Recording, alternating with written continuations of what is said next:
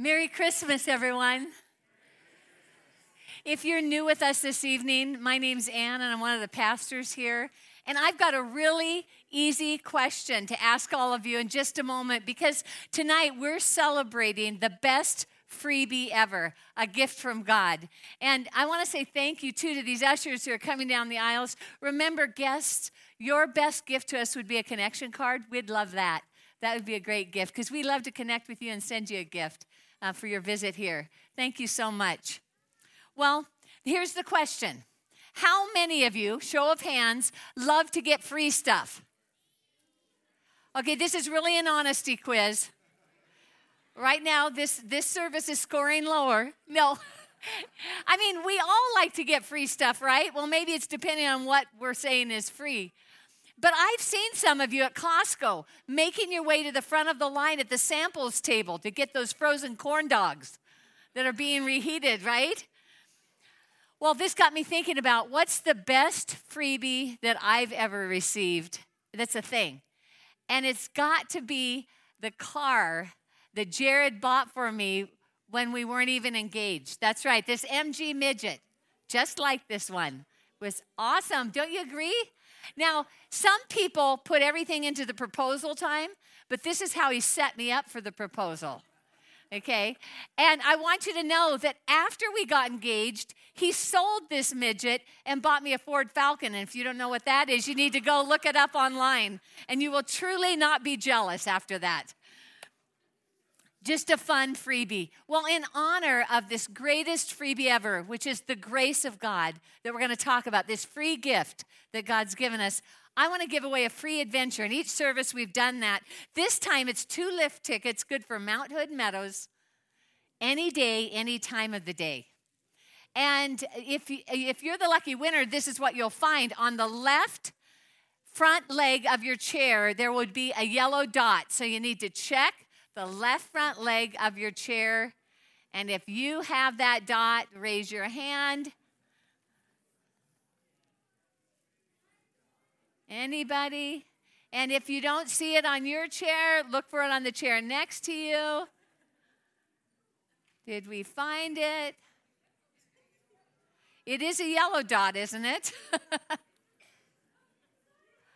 All right. Our winner right over here.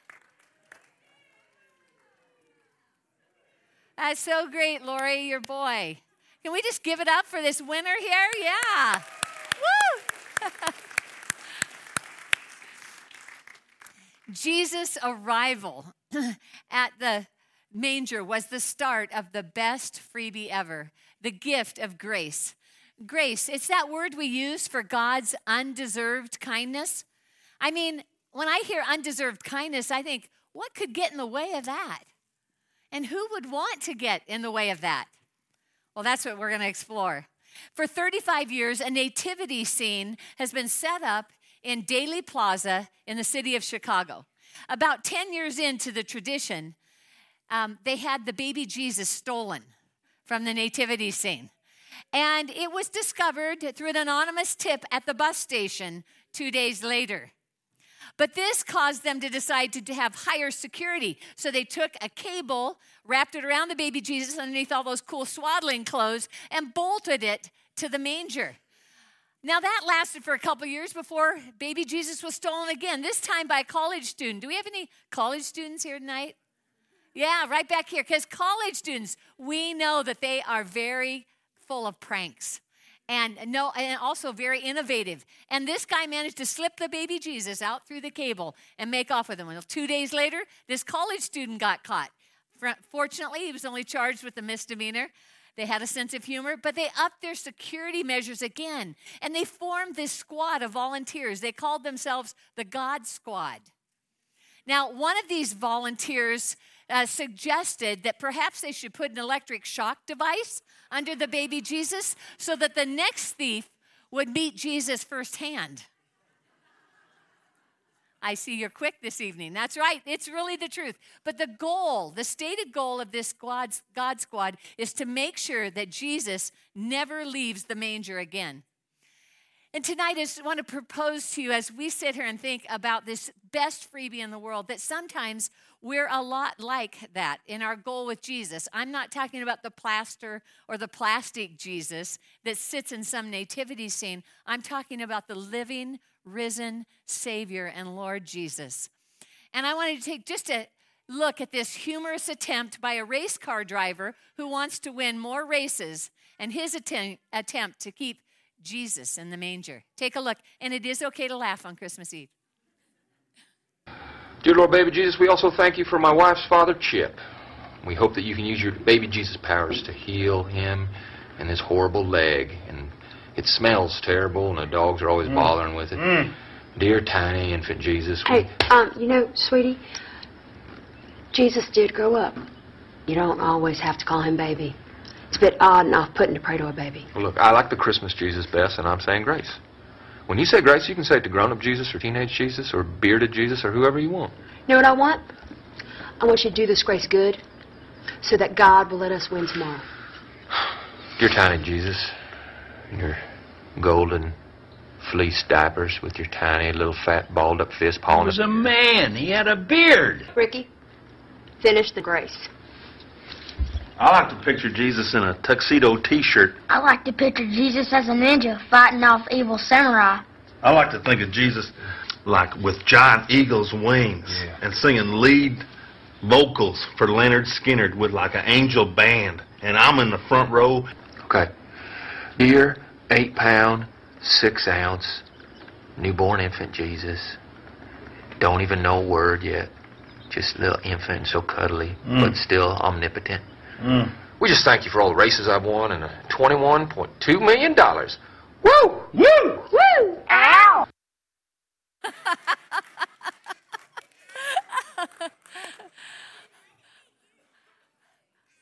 Okay, slight exaggeration there. A little bit of a caricature, but the truth is sometimes we're like the God Squad and sometimes we're like Will Ferrell.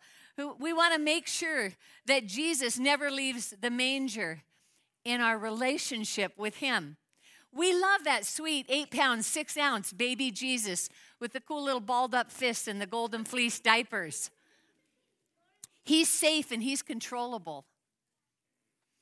But I want you to rewind for a minute back to the first Christmas where we're out in the fields and some shepherds get the announcement from the angels and they decide to make their way to Bethlehem and they come to the manger. The thing is, they knew that their Savior had been born that day, but they came to the manger and went because they knew that the best was yet to come, that there was more than just what happened at the manger, that this Savior was going to do more, and the best was yet to come. So I know that you've read the Jesus story of his birth, the nativity, and maybe you've read it in Matthew's gospel, or perhaps you've read the account in Luke's gospel, but you probably haven't even thought of John's gospel and his account. I really love it because he sums up the birth of Jesus with one sentence.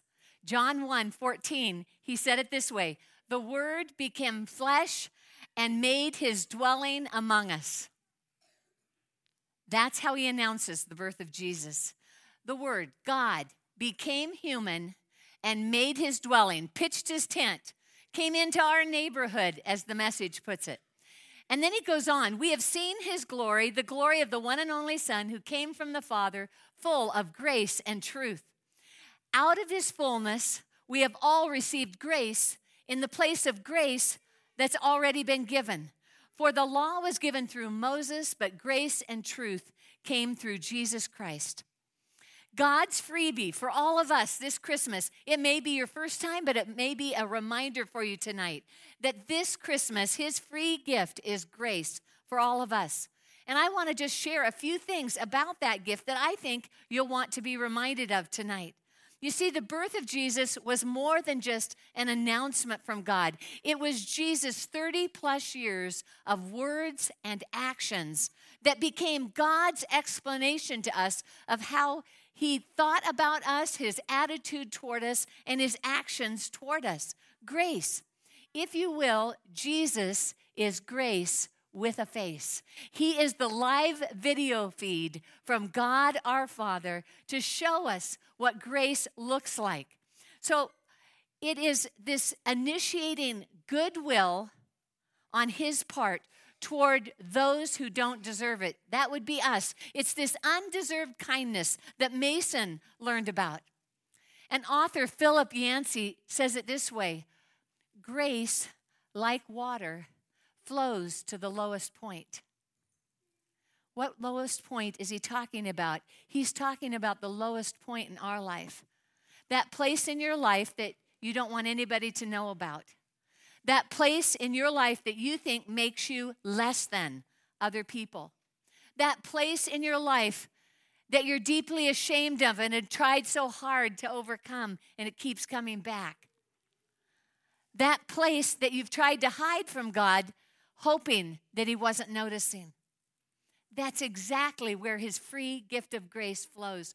Grace flows like water to the lowest point, to the darkest point, to the place of greatest shame in our lives. The thing is, John tells us that we see the full definition of who Jesus is only by looking at his fullness. Out of his fullness, we all receive his grace. His fullness, that word there is for the totality of who he is. Not just the baby in the manger, but that 30 plus years of life that we were talking about. And when we look at the totality of who Jesus is, when we look at his whole story, not just his birth, then we start to discover what grace is all about. But I don't know about you, but it's kind of hard sometimes to wrap my head around something that's that good and is free. Because we tend to think that we receive God's kindness when we do the right thing. Some people call that not sinning. You see, we are still thinking that we need to deserve God's kindness. And I have to tell you, boys and girls, that Santa Claus has kind of ruined us for grace. Because if we're nice, what does Santa Claus bring us? And if we're naughty, what does Santa Claus bring us? That's right, that's right. And some of us think that God's grace is like Santa Claus's naughty and nice. In other words, when I do the right thing, I'll get his grace. But when I do the wrong thing, when I don't deserve it, I won't get it. And that's the opposite of the truth, because you see, grace is not karma. Karma is that idea or belief that what I do now is going to be returned to me in like kind in the future or in my next life. But that's not God's grace. And God's grace is not quid pro quo. It's not, I'll do this for you and you'll do this for me. That's transactional. And God's not here to make any deals with us. It's so much better than that. He's offering it to us without any deserving, without any action on our part except to receive it. Because grace is always good, even when you and I are not.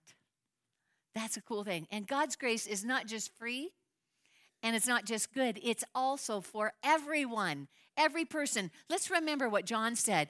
And out of his fullness, we have all received grace. And grace upon or after grace that's already been given. Grace in exchange for grace. What's he saying there? He's telling us that God's grace is inexhaustible. God doesn't get to the end of his rope. He doesn't run out of patience for you. He doesn't give up on you. And he doesn't decide, that's it, that's the limit, there's no more of that behavior that I'm going to tolerate. God's grace is inexhaustible. Kind of reminds me of a story about parents. It's called Adam's Reign of Terror. And this happened to me when I was pregnant with my first child. So I didn't have any kids yet. Maybe that's why it's burned in my memory. My older sister, Lynn, this was her third boy. He was 3 years old. We were sitting in the living room visiting, having a great time when we smelled smoke. And we rushed out to the kitchen where it appeared to be coming from. And sure enough, the kitchen rug was in flames on top of the gas range. He had stuffed it down, pushed it down in under the burners to touch the pilot light. And the whole thing had caught on fire. Well, we got the fire put out, and Adam was appropriately, for a 3-year-old, disciplined. And we went back to conversation. A little while later, we thought, let's get a snack. We all headed out to the kitchen, and lo and behold, Adam had pulled a gallon of milk out of the refrigerator and dumped it in his dad's work boots. And it filled the boots and was all over the floor. Because, I mean, he was only 3 years old. And we were like, oh my goodness, what can this kid come up with next? You know, I'm sitting there going, do I really want to let this baby out? But we went ahead, we cleaned up the mess, and somehow my sister thought it was a good idea to put him in their master bath and in the bathroom there and have him stay there for his time out. Well, after 2 minutes, she decides to check on him, right? And he had taken a brand new can of Dennis's shaving cream and emptied it around the bathroom. Beautiful. Okay, by this time, I just want to tell you, there was no undeserved kindness coming Adam's way. Grace was gone. The parents were done. They were exasperated at the end of their rope. But this is the story of God's grace, not our grace. Our grace is finite, but God's is infinite. And God, it's a whole different story. He keeps chasing you and me with his goodness, not with a stick. He comes after us with his grace. Even when we've disobeyed him for the 100,000th time, even when we're living at odds with him, he will chase us down, running after us, offering us this free gift of grace, saying, I still want you. Come to me. It's an amazing story. And he will reach every person, no matter how we fight it. His grace can reach anyone. So how do I know that God's grace can reach anyone? Because I took a look at Jesus' whole story, not just those cool little pictures of him in the manger or that birth story. Because Jesus' life and words are an explanation of how God thinks toward us, how God looks at us. And here's what happened with Jesus. People who were nothing like Jesus loved him. And Jesus loved people who were nothing like him. And this is the grace of God. If you read his story, these are the people he hung out with, and he was soundly criticized for doing so. And Jesus was for these people. Jesus was for boys like Mason who have a trouble with anger. Jesus is for people like us, and you list that thing about yourself that you wish was different. Because that's where grace goes. It goes to the lowest point in each one of us. And so the encouragement tonight is don't get stuck at the baby Jesus and miss out on his grace. Because tonight I want to assure you, we want all of Jesus tonight. We want the Jesus that declared that he didn't come to condemn the world, but instead came to save us. We want the Jesus who touched the untouchable. We want the Jesus who engaged with the social outcasts of his day and had time for conversations. We want the Jesus who gave women a voice in a culture that saw women as primarily a possession. We want the Jesus whose sole mission was to find us and help us find our way back to God. And we want the Jesus who didn't condemn the woman who was caught in adultery, the Jesus who fed hungry people, who delivered oppressed people, who provided for needy people, and who healed sick people and set captive people free. We want the Jesus who was described in Acts 10:38 as the one who went about doing good and healing everyone who is oppressed by the devil. You see, tonight we want the same Jesus who chased after my family and me. We want the Jesus who heard this 9-year-old girl's cry for help, even though I didn't know him, in the middle of my very messy family, and he sent a neighbor to invite me to church. And I heard about Jesus within a week.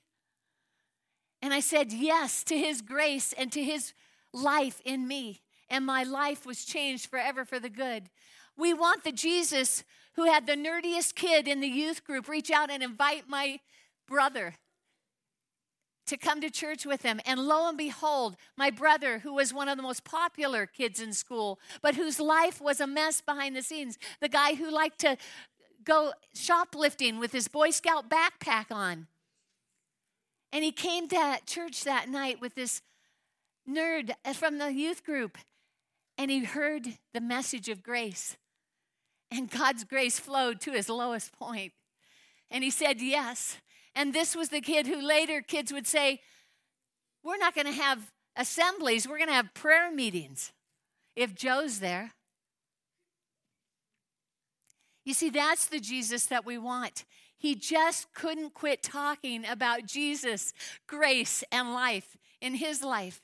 It's the same Jesus who welcomed my dad at the age of 63 after a life of addiction and chaos and broken relationships, and who welcomed him into his family and into his arms as though he'd never done anything wrong. Because that's grace, folks. We are forgiven, lock, stock, and barrel. And the truth is, tonight, I encourage you, embrace grace. Embrace that Jesus. Let go of Santa's naughty and nice philosophy and say yes to God's free gift of grace. Let go of karma and embrace grace. Stop trying to deserve God's grace and his goodness in your life and say yes to all of who Jesus is and what he did for you and for me. Because the truth is tonight, everyone, we are loved. We are forgiven. He loves us and welcomes us tonight. Like water, his grace is coming to you at your lowest point tonight. Whatever that might be. Whether it's your first time to respond to him or whether you've been walking with him a long time, tonight can be your night to let his grace come into that area that you've felt bad about. You know, it's been kind of an eventful season for the Evergreen community. People have been going through a lot of things. And because of that, I know that even if you're a guest with us tonight, I bet your Christmas season has been that way too. It's a mixed bag, isn't it? Life happens to us even through the holidays. You know, some have lost loved ones, and some are looking for work, and others are trying to find affordable housing in our very affluent culture. And influenza B has wreaked havoc on whole families, some of them requiring hospitalizations and expensive medical bills, and others are just struggling with some tough family relationships. Still others are battling mental illness. And all of us together, we're living in a polarized, contentious culture, one that we have to be careful we don't let ourselves sink into that. Instead, embrace grace tonight. But I see why the Apostle Paul started so many of his letters to the churches that he started with these words: grace and peace to you through God our Father and the Lord Jesus Christ. Grace and peace to you. He knew that we needed God's undeserved kindness, freely given, always good, and for everyone. And tonight, I want to invite you to embrace all of who Jesus is, the alive, loving Savior and Lord.